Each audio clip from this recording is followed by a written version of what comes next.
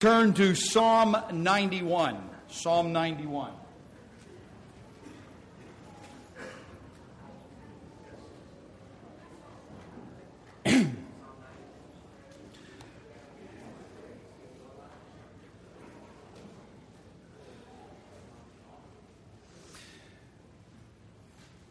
I saw Andy Hahn looking up this way over top of his glasses because he recognizes the picture. Right, Andy? Yeah, that's the Earl Schaefer shelter. It's no longer there. It's in a museum. Oh, no. Okay, well, it's actually Peters Mountain. Oh, did you say Peters Mountain? Oh, got news, okay? The shelter is not there anymore. It's in the museum. I didn't know that. Okay. You blew my sermon, Mandy. Okay, yeah. We'll get to that in a moment. We're talking about a shelter, a means of protection, a place you can be concealed, a place you can hide, and one that you can depend on. I don't know if you saw this week. I believe it was Tuesday. Sorry, didn't turn this on. Well, my daughter was right. I remember to do this, dismiss kindergarten. I can't even turn the microphone on. Okay. I believe it was Tuesday, getting ready for work, and I heard, this is way too loud now, heard a news clip come on. They said that there was a burglar. I don't know what he had robbed, but trying to evade the police, he decided to seek shelter in a dumpster behind Walmart. Unfortunately for the man, he was not told that Tuesday is trash day. Next thing we know about this man is he is in a compactor truck being compacted. He got his cell phone out and called 911. They actually had the transcript of 911.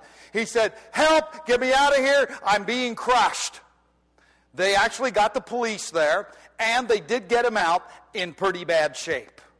He sought shelter, but he didn't seek shelter in the right place. All shelters are not equal. All places of protection are not equal. Some of them land up giving us eternal shelter, eternal protection, and others we land up in the compactor. That will set the stage for what Psalm 91 is talking about. Because the psalmist wants to make clear to us that this is not about rescue. God is able to rescue, and we'll see that word in here, but that's not the primary this morning. The primary point this morning is there is a place where we can make a choice to go to that place, to be in the place of shelter, a place where we can be protected from the horrible things of this life. Some of those things are personal, family. Some are work-related. Some are just because of the world system itself. Some are because of persecution and all kinds of other dangers. It doesn't matter where it comes from. We all need a place of shelter, a place where we can be protected. Many of the world, including Christians, choose places that are inferior shelters. A place where you don't land up in a place of protection. In fact, you land up in the compactor. But God Himself is the one who is our shelter. Some of you remember, because you're a little bit older, and some of you young people have no clue as to what this is talking about. But if you read a little history, there was a time during the Cold War where we were encouraged as a nation to build bomb shelters. This is Life magazine from way back in there, and they show a mock-up of a possible mass shelter where hundreds or thousands of people could go in case we got bombed by the Russians, the Soviet Union. But a lot of people were given handouts, and the government gave programs and instructions how to build a bomb shelter in your backyard so that if a bomb went off, you could be protected and you would stock it, and there were lists of things you were to keep and all those kinds of things. But the one that got my attention as I was researching is this. They want us to live like bums. Bums lived in culverts. Well, there were actually companies that made bomb shelters made out of corrugated pipe for bomb shelters. So you'd dig a big ditch in your backyard, bury this thing, and put all your stuff in there, and hopefully if a bomb went off, you could duck down in there for a few days and avoid getting killed. I'm not sure that anybody wanted to live in a bomb shelter, and I'm glad that we never had to use that shelter. I'm glad none of us had to. Remember the fire drills, the drills you would have to go through, duck under the desks and all that kind of stuff? Well, praise the Lord, we never had to do that. But those would have been temporary shelters, and I have to tell you that if a bomb went off, like I think a bomb would go off, I'm not sure these bomb shelters or going under your desk was going to help you. Today, we're going to look at something completely different. We're looking at God Himself as the shelter. We're in Psalm 91. He who dwells in the shelter of the Most High will abide in the shadow of the Almighty. I will say to the Lord, my refuge and my fortress, my God in whom I trust. Did you notice the redundance there of the words that have to do with trust and shelter and a place of hiding, a place of security, a place of protection? But there's also something you may not have caught. There are 4 times that God is mentioned, and He is not mentioned the same each time. Each one of them is a different name for Jehovah God, the God of the Bible. Notice it says, he who dwells in the shelter of the Most High, the one who possesses heaven and earth, the ruler, the master of all the whole universe, and heaven above that. He is the one that is our shelter. Anyone less than that who's controlling the shelter and making the shelter, it's going to be an inferior shelter. Only the God who is the possessor of heaven and earth, the Most High God, will be able to ultimately protect us. But it goes on to say, will abide in the shadow of the Almighty. The all-sufficient one. That's what Almighty means. All-sufficient. He's the one that can provide everything. But it says the shadow of the Almighty. You go, a shadow is not a protection. Tell me about that on a 95-degree day when the humidity is up. How about that oak tree? I'll tell you what, it could be the difference between heat stroke and living, because it is indeed protection. See, in the shadow of something, the real thing is there. You don't get a shadow of an oak tree without an oak tree. We can live in the shadow of the one who's all-sufficient, can meet all of our needs. That's a real shelter, a real place of protection. But then it goes on to say, I will say to the Lord, my refuge and my fortress. The self-existing one. That's the Lord. The one that does not have a beginning. He's the self-existing one. He relies on no one, needs no one. In fact, He is the first cause of everything besides Himself, because He always did exist. We can take refuge in Him. There's nothing He doesn't know from the past, and there's nothing He doesn't know about the future. See, He is the shelter. He's the one I can take refuge in. But it goes on and says one more thing. It says, and my fortress. A fortress is not simply a place of protection. A fortress is much more than that. Because it's a place that not only protects us, but it's super protection. It has thick walls. It has whatever it takes to protect us from the danger that comes against us. And so we can have that fortress. It's an inaccessible place, because that's what a fortress is. It keeps the armies from coming in. It keeps the bombs from coming in. It keeps the bullets from coming in. It keeps the danger from coming in. That's what a fortress does. But it doesn't end there, because there's one more. It says, my God in whom I trust. The word God here is Elohim, as in the beginning God created the heavens and the earth. It means the strong and faithful one. Not only strong, but strong in staying strong. I don't want to protect, I don't want to seek protection in a shelter that's temporary. I don't want to seek protection in a dumpster. Okay? Because I know where dumpsters go. Somebody asked me after the service, what would have happened if he wouldn't have had a cell phone? I don't know. I guess if he could have crawled out of a landfill someplace, maybe he would have survived. I don't know, but they said he was in really bad shape, so maybe he would have been buried in the landfill. I don't know. All I know is all the protections, all the shelters of this world leave you wanting. There are people that believe they can find shelter and protection in some other person. By the way, I'm your pastor. I hope you can trust me, and I hope I would protect you at all costs. But I'll tell you what, if you're depending on me, you got a dumpster. If you're depending on your job or your money, you've got a dumpster. If you're depending on your family and you believe they're the ultimate in protection and shelter, which you should be, by the way, but if that's your final protection, you're in trouble. If you're looking at your status and your abilities and whatever, you're in trouble. Because none of those protections even come close to the shelter that God provides for us. Now, I told you about this little shelter. This is up on the top of Peters Mountain. When you go toward Halifax and you go up Route 225 and you get to the very top, if you go east about 2 miles, 2.5 miles, you will get to where this used to be. It was about long. My kids and I and a number of the rest of you from the congregation have been there because you were with us, and I know you've been up there yourselves.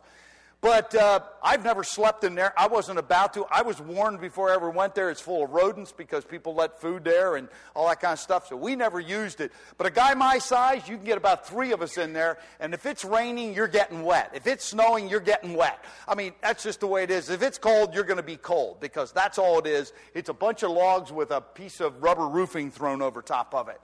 That's all it was until they built the new Peters Mountain. Now, this is the Taj Mahal. Let me tell you, that's the back view of it. Like much, and that's the front. We used to cook right down here, and we'd use that as a table there. But inside, it's like downtown. It's got a ladder, it's got a loft, it's got picnic tables. In fact, one night it was really, really windy. We took a tarp and put over the open side of it, and it really wasn't too bad. It was a whole lot better than the old one. If I have a choice, I'm taking the new one. After this morning, I'm giving you a choice because you may be here and you've been looking for protection and shelter in all the wrong places. In this case, I propose to you there's a place you can go. It is God Himself. He is faithful. He is strong. He is all-sufficient. He owns heaven and earth and controls it. And He doesn't need you. He's self-existent. He had no beginning. And He knows the end. That's the only place we can go. There is no other place. We'll get to the next point here in a second. And these pictures, unfortunately, didn't come out as good as I was hoping. On the computer, they look good. But you'll notice that's a mother hen there. And there's some chicks. If you can't see them, they're there. In a time of danger, that mother chicken, a hen, is not going to run from you. They will stop, put their wings out, and the chicks will go running in. It is one of the cool, if you've never seen it, it's one of the coolest things to see. And all of a sudden you see these chicks all over, and they're gone. And they're underneath. Now, the next one is almost worse yet. But right down here, and I apologize for this, that is the head of a chick sticking out. I got to tell you, that if there's, I wish it was so much brighter. Look at it on the computer. It's really neat. But head of a chicken poking out, little chick poking out. That's what God wants for us. That chicken will give its life for those chicks. And it will. Not the only bird that will do that. It's just the only one I know about. And it was easy to find a picture. God is the one that wants the best for our lives. Because not only is He above and beyond all that and providing the protection and security and all those things, but He's also the one that gives us safety. If you follow with me in verse 3 and continuing. For it is He who delivers you from the snare of the trapper and from the deadly pestilence. He will cover you with His pinions, His wings. And under His wings you may seek refuge. His faithfulness is a shield and a bulwark. God provides for our safety. I told you this is more about protection than it is rescue. It is better never to get in the trap. He will, as it says in verse 3, He will deliver you from the snare. It doesn't mean He's going to go in the snare and take you out. By the way, He can do that. In the New Testament, it says that Satan is one who puts snares for us. But once you've been caught in the snare, there's damage done. Because you've gotten caught, your leg is squished, or, there's collateral damage here, folks. But He is the one, and I know this as we continue on, He is the one that wants to keep us from ever doing the foolish thing, ever putting us in the place where He needs to rescue us. Faith was never meant to make up for foolishness. If you're living by faith, you're going to make choices to stay out of trouble. But you can't avoid all trouble. You can't avoid all danger. All those horrible things that come against us, you can't avoid them all. You thought you married somebody you could trust, and you found out you couldn't. You got a job that you thought had security, and it didn't. You moved in a neighborhood where you thought there was no crime, and it was. I mean, you name it. I don't care where you go. You thought when you came to Garden Chapel, you came to a perfect church. Forget it. They have me for a pastor. They got Dave Lamb down there laughing at me too. So we're really in trouble. So anyway, the point is, you're looking for safety. It's only from one source. He is the one that saves us from the snare. He is the one that can give us the wisdom to stay out of there. In fact, He says His faithfulness is a shield. In the Bible, there are two kinds of shields.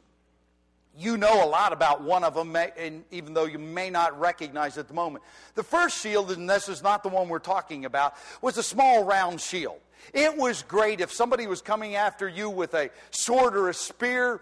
You could put it on your arm and you could move it around and stop that sword, stop that spear, stop an arrow, whatever it happened to be, a club. It didn't matter. It was a wooden frame and it had a wicker or a leather covering, and it will absorb the shock, and the shock would go into that instead of into your body. Great thing to have, nothing wrong with the small shield. But the shield that we're talking about here is a large shield. It's a big one.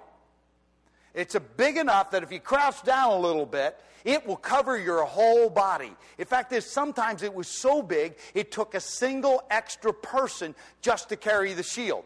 You know about this from the battle between David and Goliath.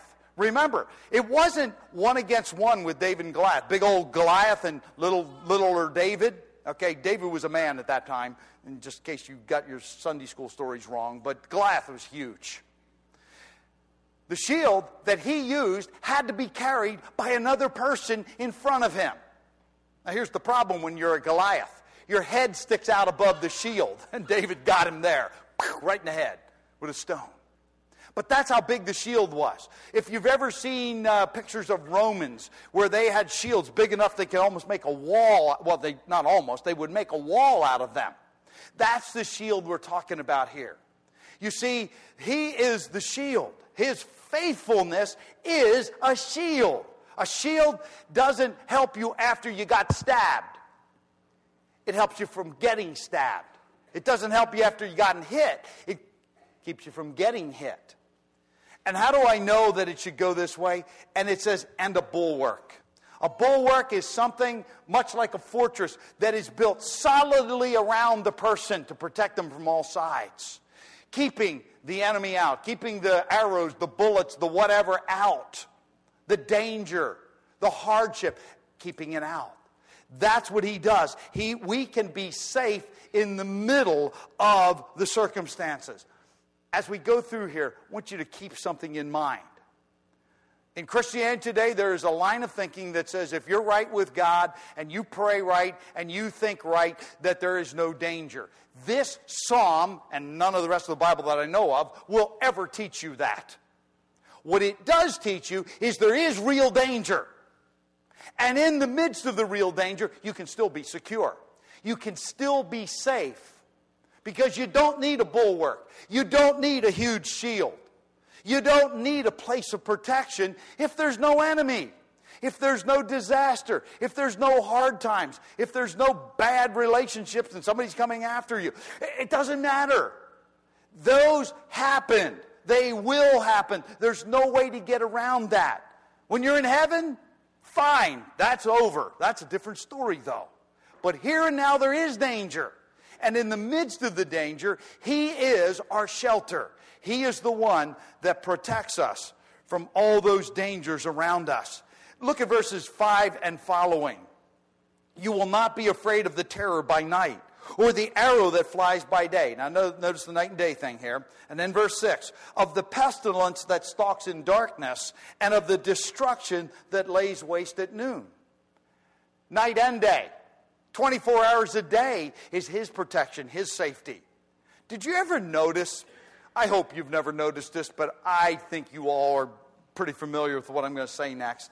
Something happened yesterday during the day. Now it's nighttime.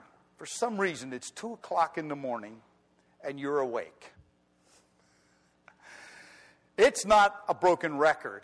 It's like a record where the needle just keeps going down and down and down, and by the time 2:30 gets around, that problem is so overwhelming, you don't even know. Now you can't go to sleep because it went from a real problem, and it was a real problem, to now it's unsolvable. It's overwhelming. That's the terror by night. I don't think it's some external thing, but it's a terror that's in our brain. In the light of day, it'll look different, but it's still real. It's still a real problem, a real destruction kind of thing that's coming our direction. He says, you don't need to be afraid. Notice he doesn't say it's gone. He says you don't need to be afraid. Big difference between the two of them. Night and day, nightmares or the reality of daylight. Noontime. It's there, but I don't have to be afraid. And then look what it says in verses 7 and following. 1,000 may fall at your side, 10,000 at your right hand, but it shall not approach you. You will only look on with your eyes and see the recompense of the wicked. Hold it a second. This is one guy talking. I don't see any armies anyplace else here. But it says 1,000 at your side, 10,000 at your right hand. Middle of the night. It was one person against you. One person said a nasty thing to you at work today. And the neighbor yelled at you for making noise or letting your dog run, or I don't care what it is. Or the policeman gave you a ticket, or something broke at your car and your spouse blamed you. That never happened in this congregation, of course. But you know what? And you just let it go and let it go and let it go. It seems like, well, that's one thing. And then at nighttime, it's like, and it seems so overwhelming. Isn't that how problems go? At nighttime and those down times, it just gets worse and worse and worse in our minds. He says it looks overwhelming, but the numbers aren't important. That's not the important, because, as somebody said, one with God is a majority. It's true, but remember, it's the second part. With God. On your own, you're in the dumpster. You're going to get compacted, because that's your place. I'm going to handle this. You can't. You're not going to handle it on your own. Only with God. And he says, with that view, knowing what's going on, God evens the score. That's what verse 8 says. You'll look with your eyes and you'll see the recompense of the wicked. Because ultimately, they're going to get what they deserve. God is the one that evens the score. He's the one that brings justice. He's the one that's fair. The world is not fair. I spent too much time researching the next subject. And I have to vent. So you're going to get a public service announcement as well as an illustration out of the next one. Most of you know my wife and I manage and maintain my father-in-law's apartments, and we also have a couple of our own. I'm the guy that any of you who don't know me, if you say it can't be fixed, I'll prove to you that I can fix it. Okay, that's just the way I am. I may not be able to do it, but I'll attempt to, and pretty much die trying. I just found out 2 weeks ago from my brothers-in-laws who did the right thing that I am not allowed to do any major renovations in my apartments anymore because I'm not certified. I'm certifiable, but I'm not certified. Because I don't have a lead certification. Now, just in case anybody's in here and thinking I'm poo-hooing the dangers of lead is dangerous, poisonous stuff. And it really is. If babies are breathing dust or smoke or any of those kinds of things from lead, it can cause developmental disorders, all kinds of them, stunted growth, disabilities, hearing loss, and some of them are irreversible. It's bad stuff. So don't take me wrong here. I'm just venting. Talk to my wife if you don't believe this, but I felt like somebody kicked me in the gut about 2 or 3 times after I found this out. I'm like, you mean I'm not allowed to work on my own apartments? Which is exactly what the law says. There's no way to get around it. I looked at every word I could find, and you can't get around it. I can come and do your house, by the way, if I don't charge you. But as a landlord, I cannot fix my own apartments. I can't fix my father-in-law's apartments if it's major stuff. I just can't do it because I'm not certified. I can get sued, not sued, fined is the right word. I get fined big time for that. Well, then I'm looking it up, and I found out that we're in violation, and your landlord's probably in violation also, or if you're a landlord, you're probably in violation too. Since 1996, there's a lead disclosure law. Probably most people don't even know about it. But it's really on the books. Nobody's enforced it. But literally, if we're renting to someone, we have to give them a disclosure statement that says there are possible lead, if it was before 1978, by the way. After that, it's different. But a disclosure act that you don't know about lead, but there might be lead there. And if there are any reports or tests taken, you've got to give the reports and tests. You got to do all of this, and you got to give them a pamphlet and a whole bunch of other stuff. I never even knew about it. But it's the law. Is it a good law? Well, lead's dangerous stuff. So, yeah, it's a safety issue. And it is. It absolutely is. Do I like what I'm hearing? No. Think about this. Somebody said Rome probably fell, and I don't believe this, by the way. Rome fell because they were all lead poisoned. Rome had 60 miles of lead pipe bringing the water into Rome. And then from that 60 miles, there were lead pipes going to every rich person's house and every public fountain and every public bath. They were all through lead pipes. Today, that would be absolutely outlawed. But, indeed, they probably did get some lead poison from that. In fact, there's a person who worked with lead in Rome, was called a plumbum, which comes out plumber in the end when it gets to English. And so there were large amounts. In fact, they smelted the lead, and today, 2,000 years later, they still, in glaciers in Greenland, can find the residue lead from the smoke from Rome. I don't know how they figure these things out, but that's what they tell me. And so, we have lived in a time when, back in the early 1900s, they discovered that tetraethyl lead made gasoline work much better. And so they put lead in gasoline. 1980, the EPA said, take it all out. It was the biggest polluter of lead in the whole country. And so they took it totally out. And just in case you want to know, disclosure here, if you come to a tractor pull, my tractors burn leaded gas. So just let you know. But you can't put it in your car. It'll ruin your car. It still works good. But they took it out because too much of it causes problems. In 1978, the EPA, with a whole bunch of others, said, you know what? Lead paint has been in every house built before here. And that is true. It's absolutely true. Especially around the windows and the windowsills and all those things. Remember, we're talking about safety. Now, if somebody would have thought about this ahead of time, there wouldn't have been lead in to start with. But they didn't. God, here, you have to understand, this is not just a vent on my part in public service, but you have to understand there's a point to this.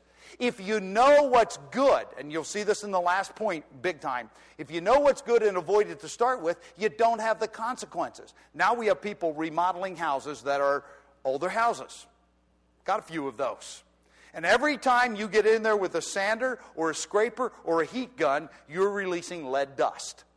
It goes in the air, and especially if there are young children there, they breathe it, they eat it, they, all kinds of ways to, touch stuff and then put it in their mouth and all that. They get lead. And if you get too much lead, it can cause a coma. It can cause a whole bunch of things, including death if you get enough of it. And so they're protecting. It's a safety issue. If it was never there to start with, it wouldn't be a problem. But now it is. So the truth of the matter is, I can't put a replacement window in now because I'm going to disturb the lead, and it might be a problem. Do I agree that there should be some precautions taken and all those kinds of things? The answer is absolutely yes. We need to be safe. God is the only place of safety. He warns us ahead of time, not let us get into it and then say, oh, by the way, I got to rescue from this. He delivers us first. We've done lots of things. In fact, I've noted over the years that every time we have a new development, it causes 10 new problems. We got this greatest thing, and then the next thing is, it causes 10 more problems, whether it's gasoline or paint or whatever. And lead in paint makes paint work really good. Lead in gas makes it work really good. But it also causes a lot more problems. God knows those things ahead of time. And when you're with Him, you avoid going that direction. And so you know what's required of me now? Unless I do it for free, and as a landlord, I can't get out of it because I'm now a firm, according to their thing. I have to take a lead certification. It costs about $200 and 8.5 hours of training, and then I got to spend $300 for a certification, and then I have to buy a $400 or $500 HEPA vac to be able to actually do it, to be certified. By the way, you cannot even certify something. You can't even go buy a $10 lead test, which they work, and read it unless you're certified. Otherwise, it's a nothing. That's the way the law is written. It's going into effect by the end of this year. You know what? I buck, kick against all of that because it's just like, you mean I'm not allowed to fix my own apartments. That's the truth. I can come fix your house, but I can do my father-in-law's for free. But it would cost me $1,000 till I'm certified, be able to do anything. God helps us avoid that because He shows us ahead of time. He tells us, here's how you live. Here's what you do to stay out of trouble. He's the shelter, not simply the one who rescues. Oh, will He rescue you? The answer is yeah. But you'll get 26 pages from EPA, and then there's another that many pages from HUD, and it goes down the line. Pages and pages. Where if you just said, don't put it in to start with, it would have been okay. God deals with the first one. He can rescue us from the second one, but He wants us to see the first one. Keeps us safe from the very beginning. Oh, by the way, I got carried away and didn't show you my lead stuff, so we'll move on. Last point. We got 4 minutes left. God is our salvation. Most times when we look at the word salvation, we think of being saved from sin, born again. Good use of the word, proper use of the word. But it's not all that the word is used for. It also has to do with protection, deliverance from evil, from harm, from those things that would destroy us. It's in all those directions. But God as our salvation is an act of faith. If you would pick up with me on verse 9. For you have made the Lord my refuge, even the Most High, your dwelling place. Notice, it wasn't he got in trouble and then he went looking for a place to hide. He made the Lord his refuge. He made the Lord his dwelling place, his shelter. He went there first, not doing foolish, stupid things first and then go, oh, I'm in trouble. No, he did the right way. He did it the right way. And how do I know I'm right about that? Continue on with me, if you will. Verse 10. No evil will befall you, nor any plague come near your tent. For he will give his angels charge concerning you, to guard you in all your ways. They will bear you up in their hands, lest you strike your foot against a stone. Anyone heard those verses before? Yeah. Where did you hear them? In the New Testament, right? Yeah. When Jesus was tempted, the devil quoted them. No, he didn't. He misquoted them. Quoted almost everything, but he left out one phrase. Because what the devil left out, and look with me if you will, the middle of verse 11, the end of verse 11, to guard you in all your ways. See, when Jesus was tempted, he said, Jesus, go up to the pinnacle of the temple. That's the big wall in Jerusalem. You won't see it today, but it's been filled up a lot. But it was 150 feet in Jesus' day. He said, go up and jump off of that wall, and, people will know who you are. He said, no, I'm not tempting God. Because Satan said to him, well, you can do this. He'll give his angels charge. You can jump 150 feet, and you won't even stumble on a stone. But that was not what the Old Testament said. The Old Testament said to guard you in all your ways. We don't need a God who simply rescues us. And He will do that. I don't care how messed up your life is and how destroyed it is, He'll rescue you. But there's a better way, because you have all the consequences and the damage that goes with that doesn't necessarily go away. It's there. But He'll guard you in all your ways. He will give you the wisdom, the instruction, whatever you need to not get in those wrong things.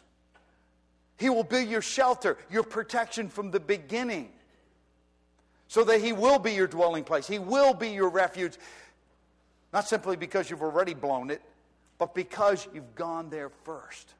And Jesus is reacting to him and saying, no, I'm not going to jump. It's not a sideshow. That's my version of it. It's not a sideshow. God gave me the wisdom not to do this. And God wants to do that. That's why the book of Proverbs, let me say something first. People say experience is the best teacher. Experience is a teacher. It's an expensive teacher. The book of Proverbs in particular, the whole Bible, but Proverbs in particular, was written so I don't have to make the mistakes. I don't have to do the foolish, stupid thing and then be rescued. I can make a good decision first.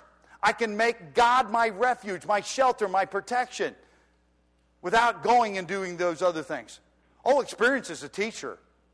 Harvard, Princeton, and Yale are much cheaper than experience. Some of you are sitting here and you're paying for things that you did 10, 15, 20, 30, maybe even more years ago, and you're still paying a bill.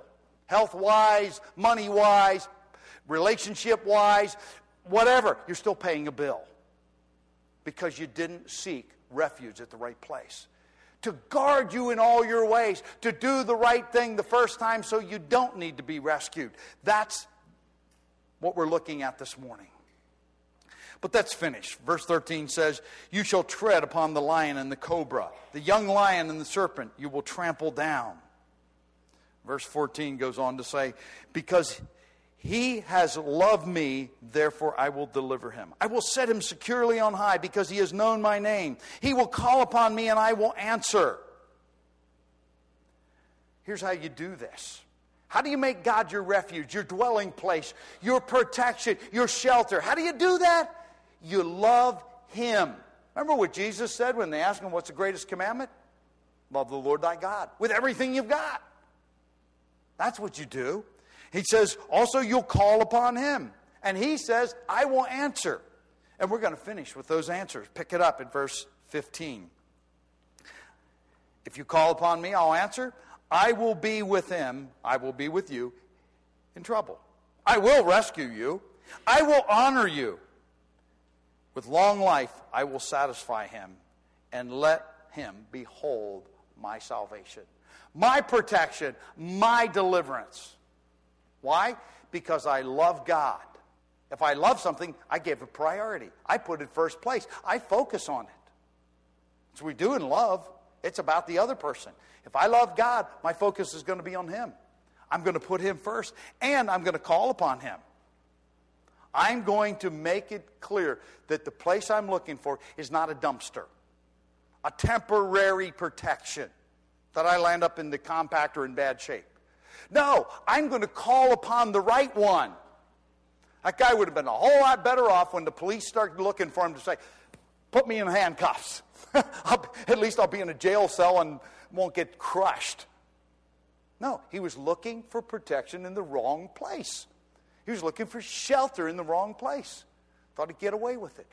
I don't know where it is in you. You may be looking, you think, I can think my way out of this, I can talk my way out, I can work my way out, I can go here, I can do this, I can manipulate this, I can... Whatever. I don't care what you're trying. It's going to land up in the compactor. It's not going to be the shelter of the Most High. I want to dwell in a shelter where I know I'm safe and secure forever. That's what God wants for you. Don't learn the hard way. Don't go down the wrong way and then figure out later, I need rescued. Oh, He'll do that, but you'll have the scars to prove it. But come to Him. Let Him be your refuge. Do the right thing the first time for the right reason. Love Him. Call upon Him. Trust Him. It's the only way to live. Let's stand together as we close in prayer. Father, we've been